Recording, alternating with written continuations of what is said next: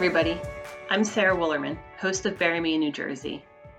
This week we're on break before launching our second season next Tuesday, August 25th. But I wanted to send a short message into the ether to remind you about our Kickstarter campaign, give you a preview of what to expect for Season 2, and remind you of some of the other fun content we've been putting together to support the show. First off, I just wanted to thank everyone who's donated so far. At the time of this recording, we are 73% funded, with just $675 to go towards our goal.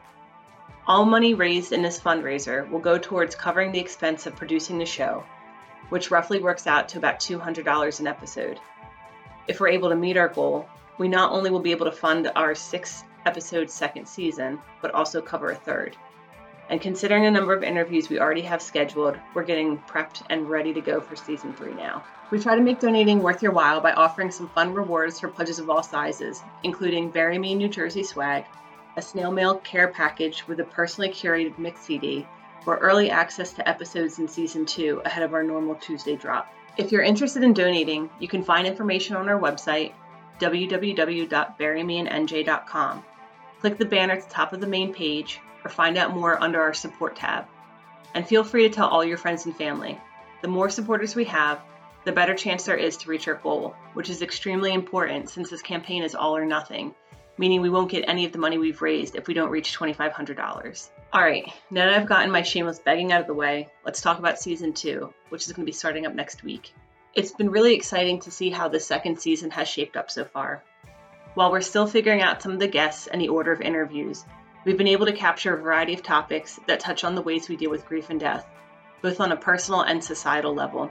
Our season opener features Heather Paul, who is the Assistant Director of the Springboard Fellowship for Hillel International and the Assistant Director of the Milton Marks Neuro-Oncology Family Camp. During our conversation, we talk about the many ways she's worked in the grief space and how that journey led her to enrolling in rabbinical school. While pursuing that, she's also been working on creating virtual memory circles, which provides a way for mourners to come together on Zoom and other online platforms to memorialize their loved ones despite distance and restrictions due to COVID-19. I'll also be speaking with author Heather Quinlan, who explores both the changing and persistent attitudes about death and illness as it relates to widespread plague and pandemics, which she writes about in her upcoming book, Plagues, Pandemics, and Viruses, From the Plague of Athens to COVID-19. And during a very raw and honest conversation with my good friend Elizabeth Grace Wolfe, we both share the ways we've evolved in grief as we've dealt with our parents' Alzheimer's diagnosis. For me, my mother, and for her, both parents, just 6 months apart. There's plenty more that'll be happening in the second season, so stay tuned to find out more. For those listeners who are also on Spotify, be sure to check out the playlist we've created featuring songs mentioned during episodes, and visit our blog for some more insight and relevant links to accompany each episode. I know I'm a little behind on the past 2 episodes, but they'll be posting soon, I promise. Thanks again for all the support, and for keeping the conversation going about grief, death, love, and everything in between. We'll see you next week.